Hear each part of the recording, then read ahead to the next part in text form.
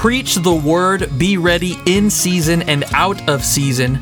Reprove, rebuke, and exhort with complete patience and teaching, for the time is coming when people will not endure sound teaching, but having itching ears, they will accumulate for themselves teachers to suit their own passions, and will turn away from listening to the truth and wander off into myths. 2 Timothy chapter 4 verses 2 through 4. And coming at you from the great state of Texas. Welcome to another episode of Bridge Radio. Guys, we're on episode number 61. Wow. 61. Can yes. you believe it? I know. I remember when we were just first starting off this podcast. I don't think we've mentioned yet that, like, whenever we did episode 59, I believe it was with Dr. Michael J. Kruger, and I didn't get to mention that. But yeah, we've already done a whole year worth of podcasts. Come a long way. That's exciting. Yeah, so good morning, afternoon, and evening to everyone who is tuning in. We are the Christian podcast that brings on the world's top Christian apologists, theologians, and scholars to not only discuss theology, but also to engage in the culture of today through a Christian worldview, and that's something that we're going to be doing on the program today. I'm your host, Julio Mon Rodriguez, and across from me is the president of the ministry, Steve Den Hartog. Hello, everyone. And to the right, as always, Mr. Texas over here, A.W. Rilla. A.W. Rilla, yes. Mr. Texas from Chicago. Mr. Texas from Chicago. If you're new to the program, please subscribe. We're on iTunes, Android, Windows, Google Play, and also please rate or drop us a negative or positive review. We'll accept both, okay? Preferably positive. Yeah, yes. Preferably positive, right? So, but this just allows us to move up the Christian podcast charts on all those platforms. You could also tune into Bridge Radio by downloading our Bridge app, available across all app stores. So simply type in Bridge Ministries. You'll see our logo, name, and slogan, Coffee and Good News. And there you can fill yourself with everything from expository sermon series through books in the Bible by John Samson, Dr. Tim Trumpert, and we're kind of building up that list. You can find lectures from our apologetics conference, articles on Christian faith and practice, devotionals, and so much more. So please, guys, check that out and share with all your friends and family. Should we shoot a shout out to one of our listeners in other countries real quick? Australia. We have that little following out there in Perth, Australia. So for our guys who are out there, thank you for tuning in and our global audience. We got to get them on for a podcast someday. We do. I need to. I forgot. I think it was Tim Lawrence, or was he? Lawrence. That might be the guy from Ireland. Anyway, yeah, that's from Ireland. Shoot us an email, man. It would be cool to get your contact information, or actually any of our national audience. It'd be cool to just get some feedback response. Maybe we could play some clips of how Bridge Radio has influenced you and impacted you in your Christian faith and life. Awesome. So, anyway, guys, so on today's edition of Bridge Radio, we will be discussing Ligonier's 2018 survey called The State of Theology. Every 2 years, Ligonier does a theological checkup on the United States, asking Americans what they think about God, Jesus Christ, the gospel, sin, and salvation. And guess what, guys? This year was the checkup time. So the results are in, and with us today to discuss the survey is Dr. Tweedale. Dr. John Tweedale. He's an academic dean and professor of theology at Reformation Bible College. He is also a teaching elder in the Presbyterian Church in America. He previously served as senior pastor of First Reformed Presbyterian Church in Pittsburgh. He was an adjunct professor in church history and systematic theology at Reformed Presbyterian Theological Seminary in Pittsburgh. Guys, he's a Presbyterian, obviously, right?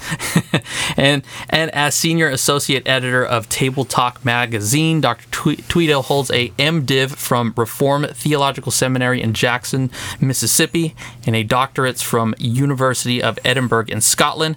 He has co-authored with Dr. Derek Thomas of the Essential Commentaries for Preacher's Library, has contributed chapters to The Beauty and Glory of Christian Living and the Ashgate Research Companion to John Owen's Theology, and serves as an assistant editor of the Reformation Study Bible. Oh, he's got a lot going for him, this guy. Wow. So thank you, Dr. Tweedale, for joining us today on the program. Thank you, gentlemen, for having me. It's a joy to be with you all. So Ligonier Ministries, we're huge fans of Ligonier Ministries sure. here. Yeah. R.C. Sproul had has had not only on many people but myself just a huge impact on. And for those who don't know, he's the founder of that ministry. I read What is Reformed Theology, and it just blew my mind. And it was from there I got to know about Ligonier. And just for our listeners, please go check them out. Ligonier is a place where they produce everything from video and audio lectures, books, Bibles, and podcasts. And now, as I just said, every 2 years, y'all will be publishing the State of Theology survey. And so I want to ask, why did Ligonier feel the need to do a theological checkup of America? What was the whole entire motivation behind the survey? That's a great question. Well, at Ligonier, we are not the church, but we want to serve local churches. And so we say that our mission is to proclaim the holiness of God in all of its fullness to as many people as possible. And so in order to do that, we need to know the people we're serving, and we need to know the people that churches are serving. And so every 2 years, starting in 2014, we have partnered with our friends at Lifeway Research, and we've surveyed each year about 3,000 Americans on a variety of beliefs, as you've already indicated, such as God and salvation, ethics in Christ, and so on. And we're doing this in order to evaluate the state of theology in the United States, because we want to help Christians not only understand the world that they're living in, but we want to equip them to engage in evangelism and apologetics, as well as in discipleship. Because at the end of the day, from the very beginning of our ministry, over 4 decades, Ligonier is essentially a discipleship resource-producing ministry. And we've sought to equip Christians to articulate what they believe, why they believe it, how to live it, and how to share it. And so this is an attempt for us to evaluate where we are today in order to better apply the gospel to the needs of people, not only in the pew, but also in the street. And so this is just one way that we can serve churches as they go about the work of the Great Commission. That's great. Doctor, what was the response from the publishing of the 2016 survey? Well, one of the things that we're trying to do is evaluate trends over a long period of time. So an individual survey might give you a slice of analysis in the culture of a particular day here in the United States. But what we're trying to do is track change over a period of time. So what we're really attempting is a longitudinal study where we can produce data that helps us evaluate what people believe, especially here in the United States. So the first one was done in 2014. The second one was done in 2016, and then the third one just recently here in 2018, and we'll keep going at these 2-year iterations. Well, we're starting to notice a few trends even as we move from 2014 to 2016. And we can get into the nuts and bolts of that as we proceed with our talk today. But in terms of trends, a couple of things we're beginning to notice. One is that we're certainly seeing a shift in terms of sexual ethics. So in 2016 was the first year we actually inserted the word traditional to define marriage. Okay. In 2014, we just simply spoke about sex outside of marriage is a sin. And we assumed that people understood what marriage was. But with the Obergefell case in 2015 and the Supreme Court legalizing same-sex marriage, we've now had to qualify that. And so for the first time, we inserted a qualification in terms of what we mean by marriage. And that historically is important because it is unprecedented for a culture to redefine the understanding of marriage in that way. And then another trend that we noticed in 2016 is that we really can no longer utilize the word evangelical for self-identifying evangelicals to be an indicator of what someone believes. starting in 2016, we began noticing that a better indicator of a person's belief is not whether he or she defines him or herself as an evangelical, but how active they are in Bible-believing churches. So we really began seeing the importance of local church membership and participation, and that being a better indicator of how someone might respond to these questions.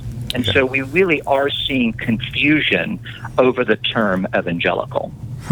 Yeah, on your survey, it says evangelicals have a great concern for the gospel, yet a majority of them also express some views that are contrary to the truth of the Bible. And I guess just growing up as a kid, when we talked about evangelicals, you were thinking of people who were, Protestant Christians, sincere Bible-believing Christians. But I think that the sense of that word, that definition, has kind of changed in the past, maybe, 20, 30 years. Would you say that's true? Yeah, that's exactly right. And one of the goals of our ministry is to help people define terms. And evangelical is one of those slippery terms. The term evangelical became popular during the time of the Reformation, and it was synonymous with Protestant thought. Sure. So those who affirmed justification by faith alone in Christ alone were known as evangelicals because they heralded the glorious good news of the gospel of Jesus Christ. They heralded the evangel. And so for most of church history, evangelicals were people who came out of the Protestant Reformation. Then in the turn of the 20th century, right at the beginning of the, say, 1910s, 1920s, and 1930s, you begin seeing a restricting and narrowing of evangelical that really almost became synonymous with a fundamentalist. And that was swirling around the battle for the Bible controversies and the controversies between fundamentalists and modernists. And then as you move into the 20th century and you start seeing the culture wars develop, you see another restriction of evangelical really applying those Bible-believing Christians that utilize, say, politics or culture wars to kind of engage with the Great Commission. And so that's very much a move away from kind of a theological definition of evangelical. Sure. So what you began seeing over the past 30 years, as you've indicated, is people really working hard at defining that term. So in British evangelicals over the past, say, 20 or 30 years surrounding the work of a guy named David Beppington, you begin seeing some definition of evangelical. And then more recently, Lifeway Research has also kind of identified at least, say, 3 or 4 statements that are at the heart of evangelicalism. The first, of course, is just a concern for the Bible. The Bible is authoritative in matters of faith and practice.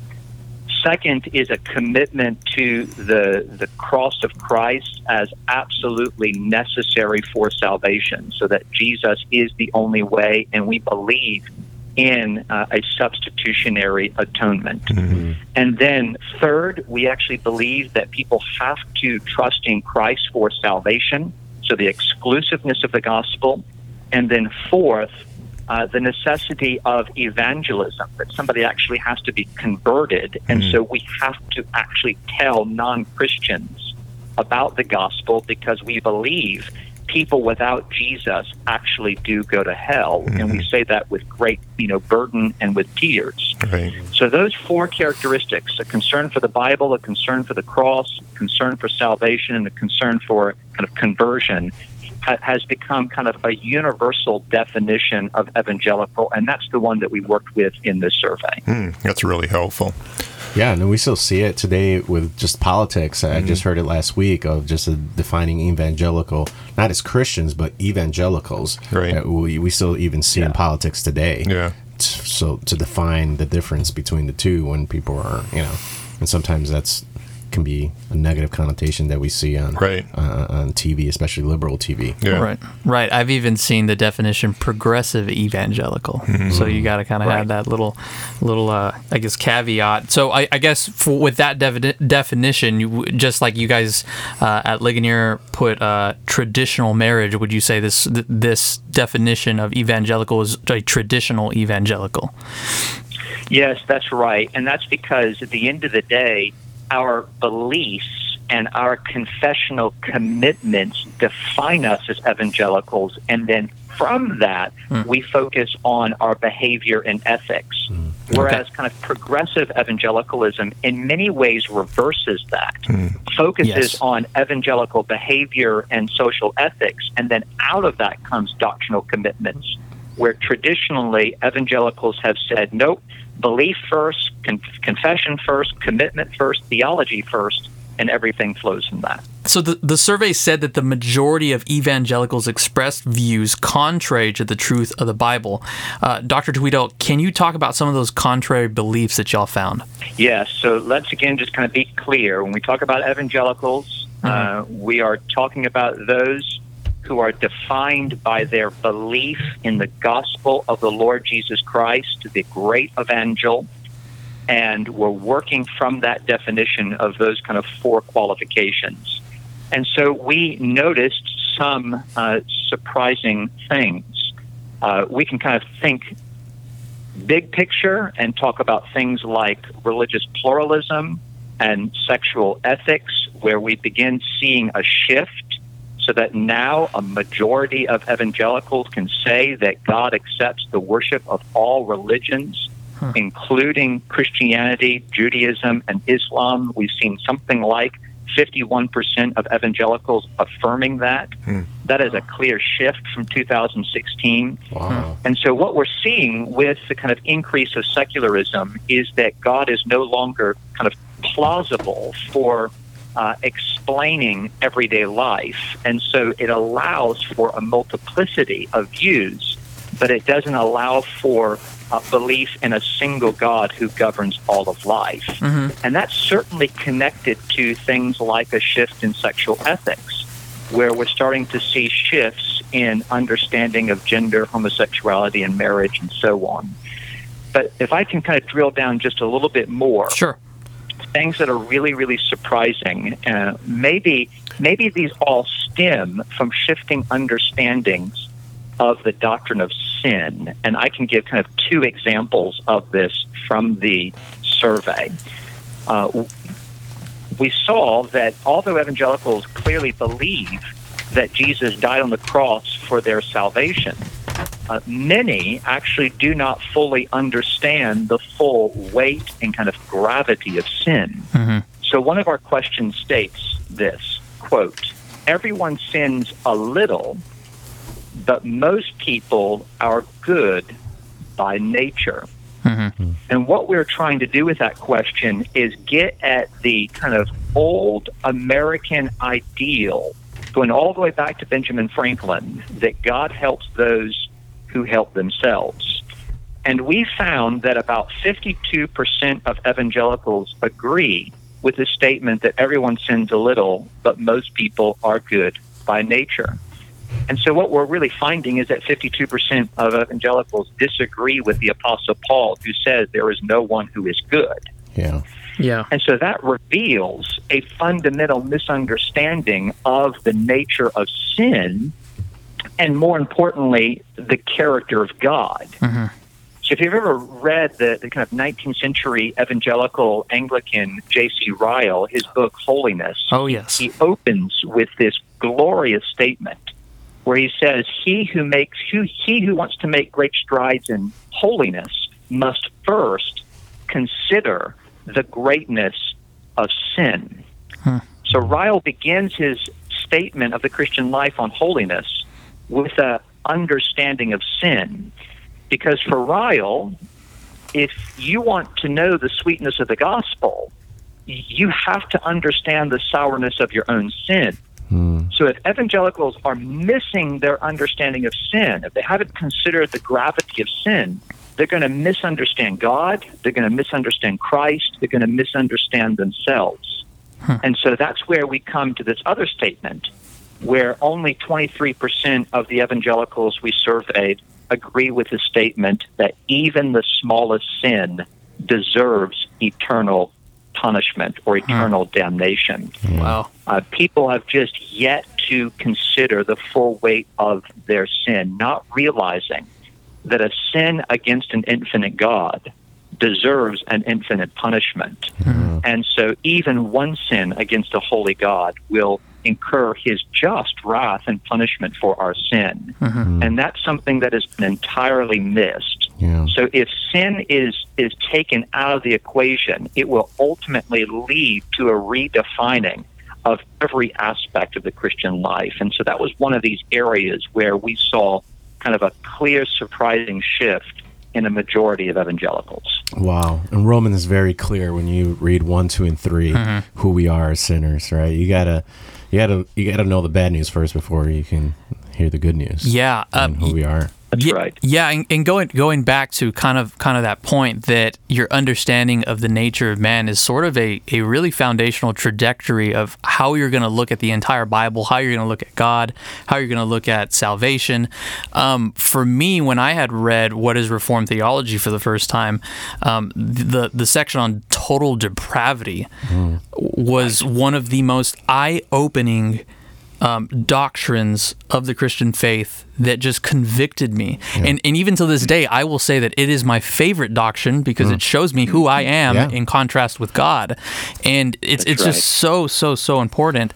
And so at the root of it, Dr. Tweedale, I also see that it's kind of a denial of sola scriptura as well at the root of it. And if you could talk about that for a moment, because Abe just brought up some passages that are very clear in Scripture. Very clear. Of the depravity of man. Yeah. And I guess sort of to kind of mend that, could you kind of talk about that for a moment of the depravity of man? Yeah, that's great. So when we talk about the total depravity, we are not saying that a person is as bad as he or she could possibly be. Because thankfully the Lord in his kindness, by his Spirit, and through his law, restrains us from acting upon the base impulses of our hearts. So we, thankfully and mercifully, are not as bad as we could be. There are cultural restraints. What total depravity says is that sin affects the totality of our being. So there is not one aspect of our personhood that is not affected by sin. So our minds, our hearts, our wills, our bodies are all corrupted by sin, and so we are literally curved not outward toward God, but curved inward toward self, so that we are totally incapable of saving ourselves. And that's exactly right. A denial of total depravity is a denial of sola scriptura. And the reason for that is because if you deny total depravity, you're now relying upon a source outside of the Bible to define who you are and to define sin. So when we listen to culture and we listen to the church, what we typically say is, well, the problems in this world are outside of you, and the solution is inside of you, so become a better version of yourself.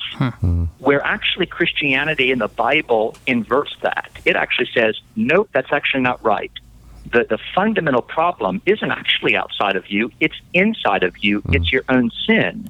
But thanks be to God, the solution is outside of you. It's fixed, it's permanent, it's in the cross of Christ. So even if everything in your life unravels, you have a fixed point to trust, you have a Savior to lean on, and so you don't look inside yourself, you look outside of yourself to trust in Christ. And so we've seen evangelicals look outside of the Bible and look to culture and look to things like pop psychology to define their understanding of anthropology and sin. And I think in many ways that's the core to a lot of the things that we're dealing with today.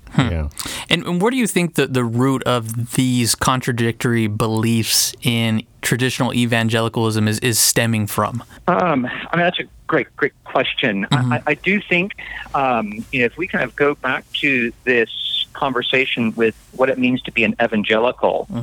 So historically, evangelicals have moved further and further away from having their beliefs and practices defined by the Bible and have their beliefs and practices defined by other things, whether it be the church, whether it be tradition, whether it be experience, or whether it be culture. And you can look at the history of the church and see that happen in a variety of places. Mm-hmm. And so I think what we're finding is that people have long thought that traditional evangelicalism is equated with not biblical Christianity, but traditional culture or American culture. And we need to disabuse that, because when we talk about traditional Christianity, we're not talking about an American Christianity.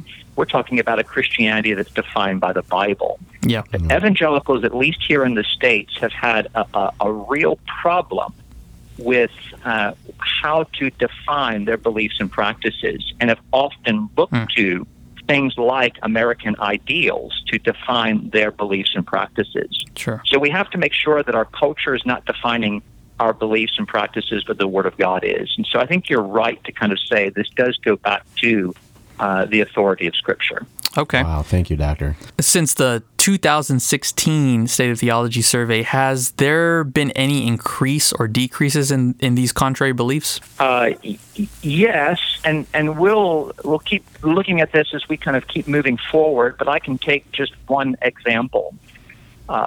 With the 2018 survey, for the first time, we saw that the majority of evangelicals say that God accepts the worship of all religions. I alluded to that earlier. Yes. And let's dig down just a little bit. What we saw is in 2016, roughly 49% of evangelicals agree with the statement that God accepts the worship of all religion. And yet in 2018, we see now that 51% agree.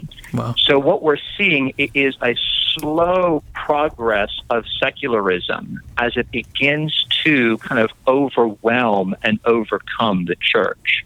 Wow. And yet we understand the Bible is absolutely clear that Jesus is the only way. But people's confidence in that is beginning to erode. And that's the value of doing these over a long period of time. So whether it's the doctrine of sin, whether it's the doctrine of God, we're starting to see a clear decline in people's understanding of Orthodox Christianity. And so that's important for us to say. We're not simply just defining Reformed theology or defending Reformed theology. We see ourselves here in this statement attempting to defend kind of Orthodox Christianity, classical Christianity, and even cardinal doctrines that people have long held are beginning to be eroded. And so we are seeing a decrease in kind of classical Christian orthodoxy from, say, 2014, 16, and then 18. I think, Doctor, I have a sneaking suspicion that in 2020, that number is probably going to go up. Yeah. For evangelicals, what are some of the positive findings? I know we were just talking about the negatives. Yeah, all negative, but let's talk about some. Right, that's right. So, Everybody listening to the podcast is so bummed. No. We're going to have to qualify ourselves in some ways because it's been very, very interesting. I think when our statements sounded right, evangelicals almost 9 times out of 10 affirmed what we had to say. But then if we asked the same question in a slightly different way, they struggled to kind of consistently affirm the same thing. But just to give people the benefit of the doubt, we have found a couple of really good, encouraging things. And I'll give you kind of 2 examples. Certainly as Christians, 2 of the central claims of Christianity concern, on the one hand, the doctrine of justification by faith alone, and on the other hand, the doctrine of the Trinity.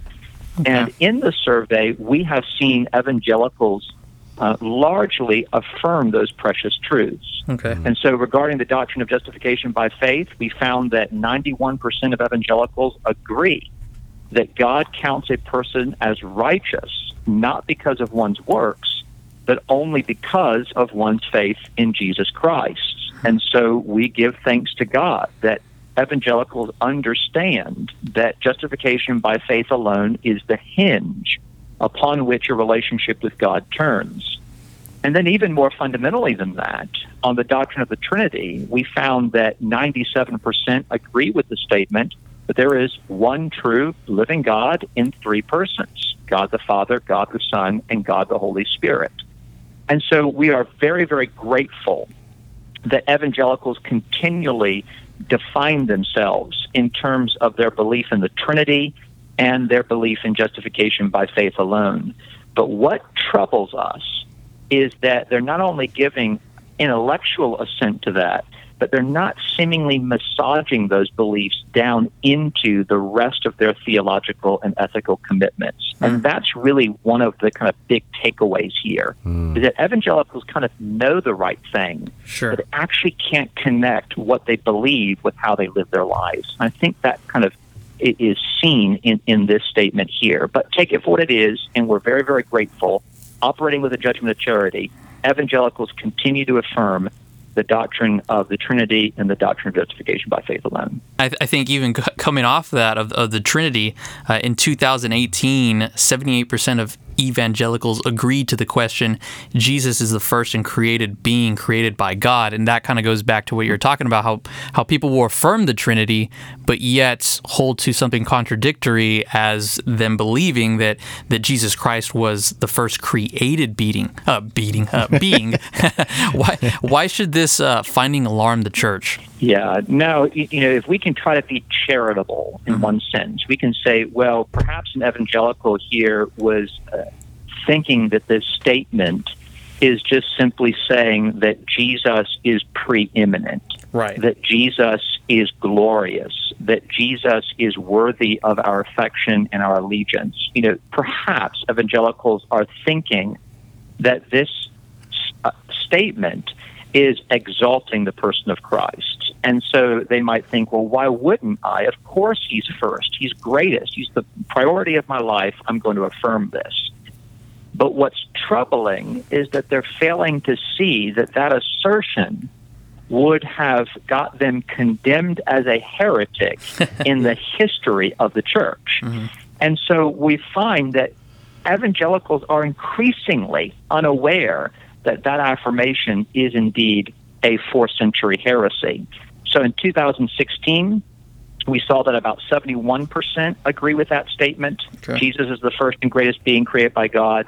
And then in 2018, now 78% agree with that. Now, what we are trying to do in that question is essentially assert a form of Arianism. Now, Arianism goes back to kind of the arch-heretic Arius, who was a bishop in Alexandria in Egypt in the 4th century, and his teaching was condemned as heresy at the very famous Council of Nicaea in 325.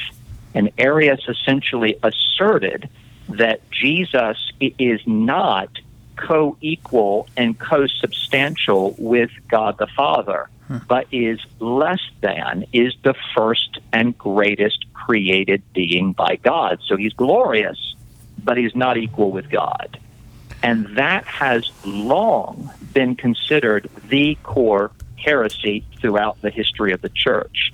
Because as Bible-believing Christians with the Council of Nicaea, we understand that God the Son and God the Father and God the Holy Spirit are co-equal and co-substantial.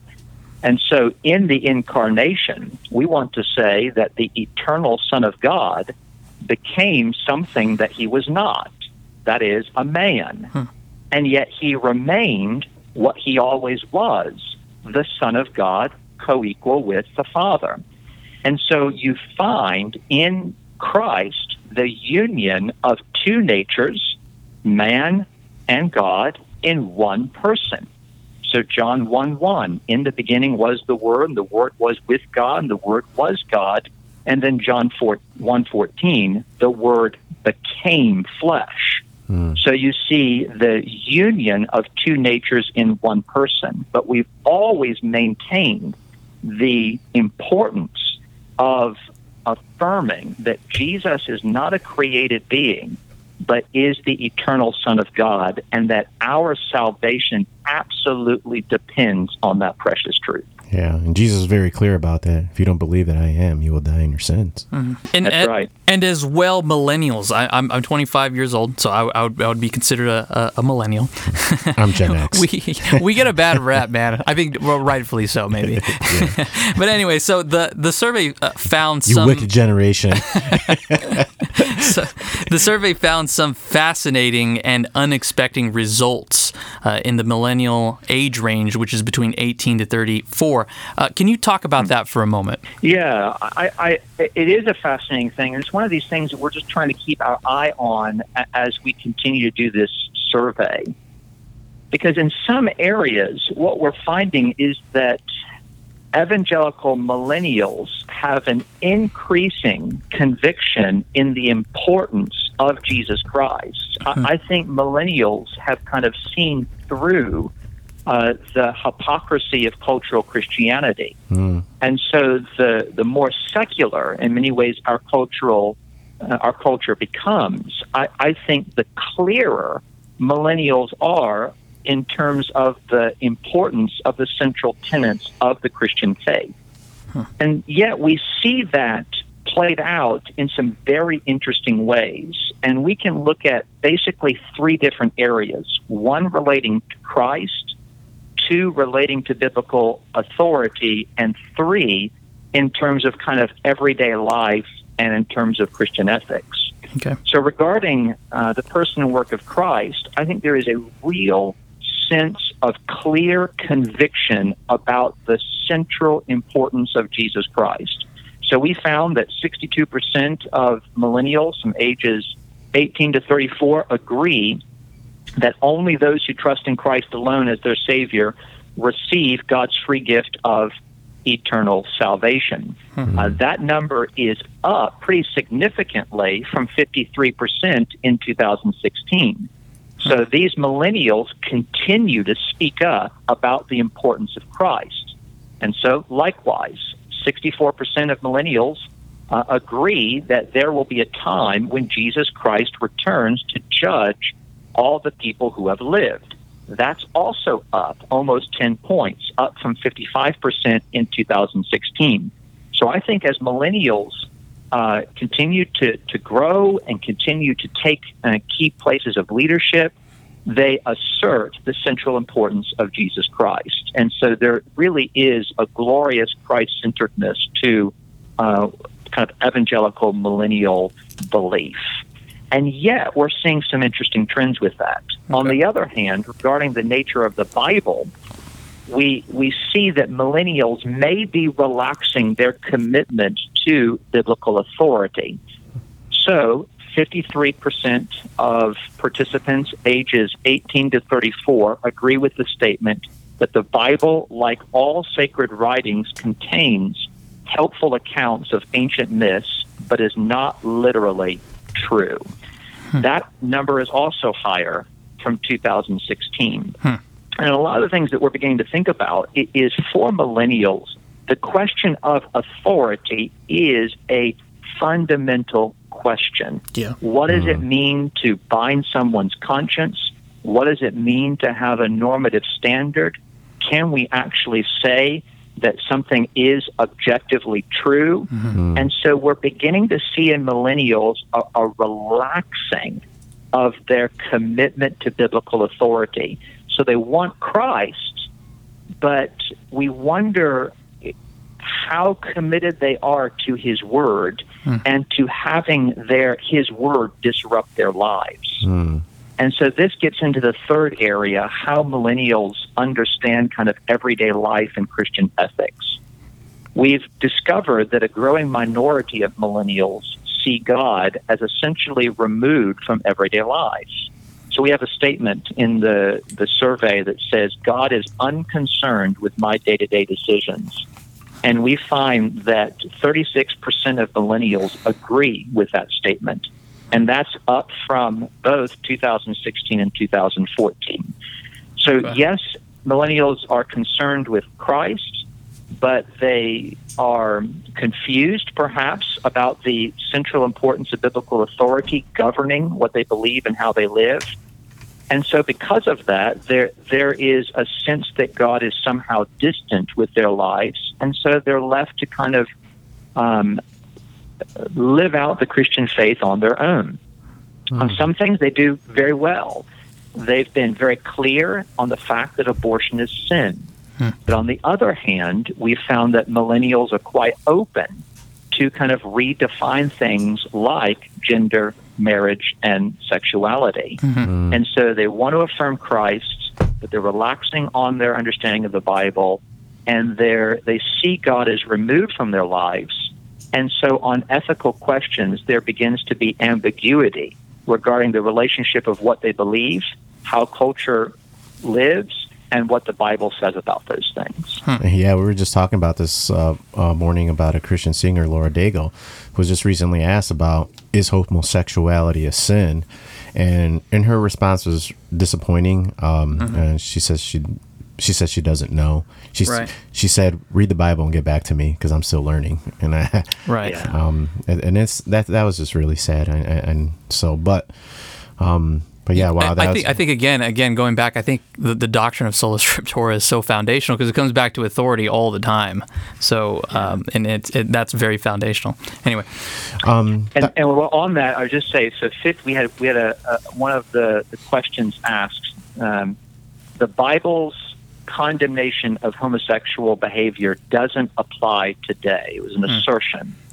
And we found that 51% of millennials from age 18 to 34 agree with that statement. The Bible doesn't apply today regarding homosexual behavior. Wow. So the Bible is fine, but it actually has no bearing upon the ethics of today because there's a gap between our culture and the day when Jesus walked the earth. And so we are seeing that issue of authority really is the crux of the matter. Yes.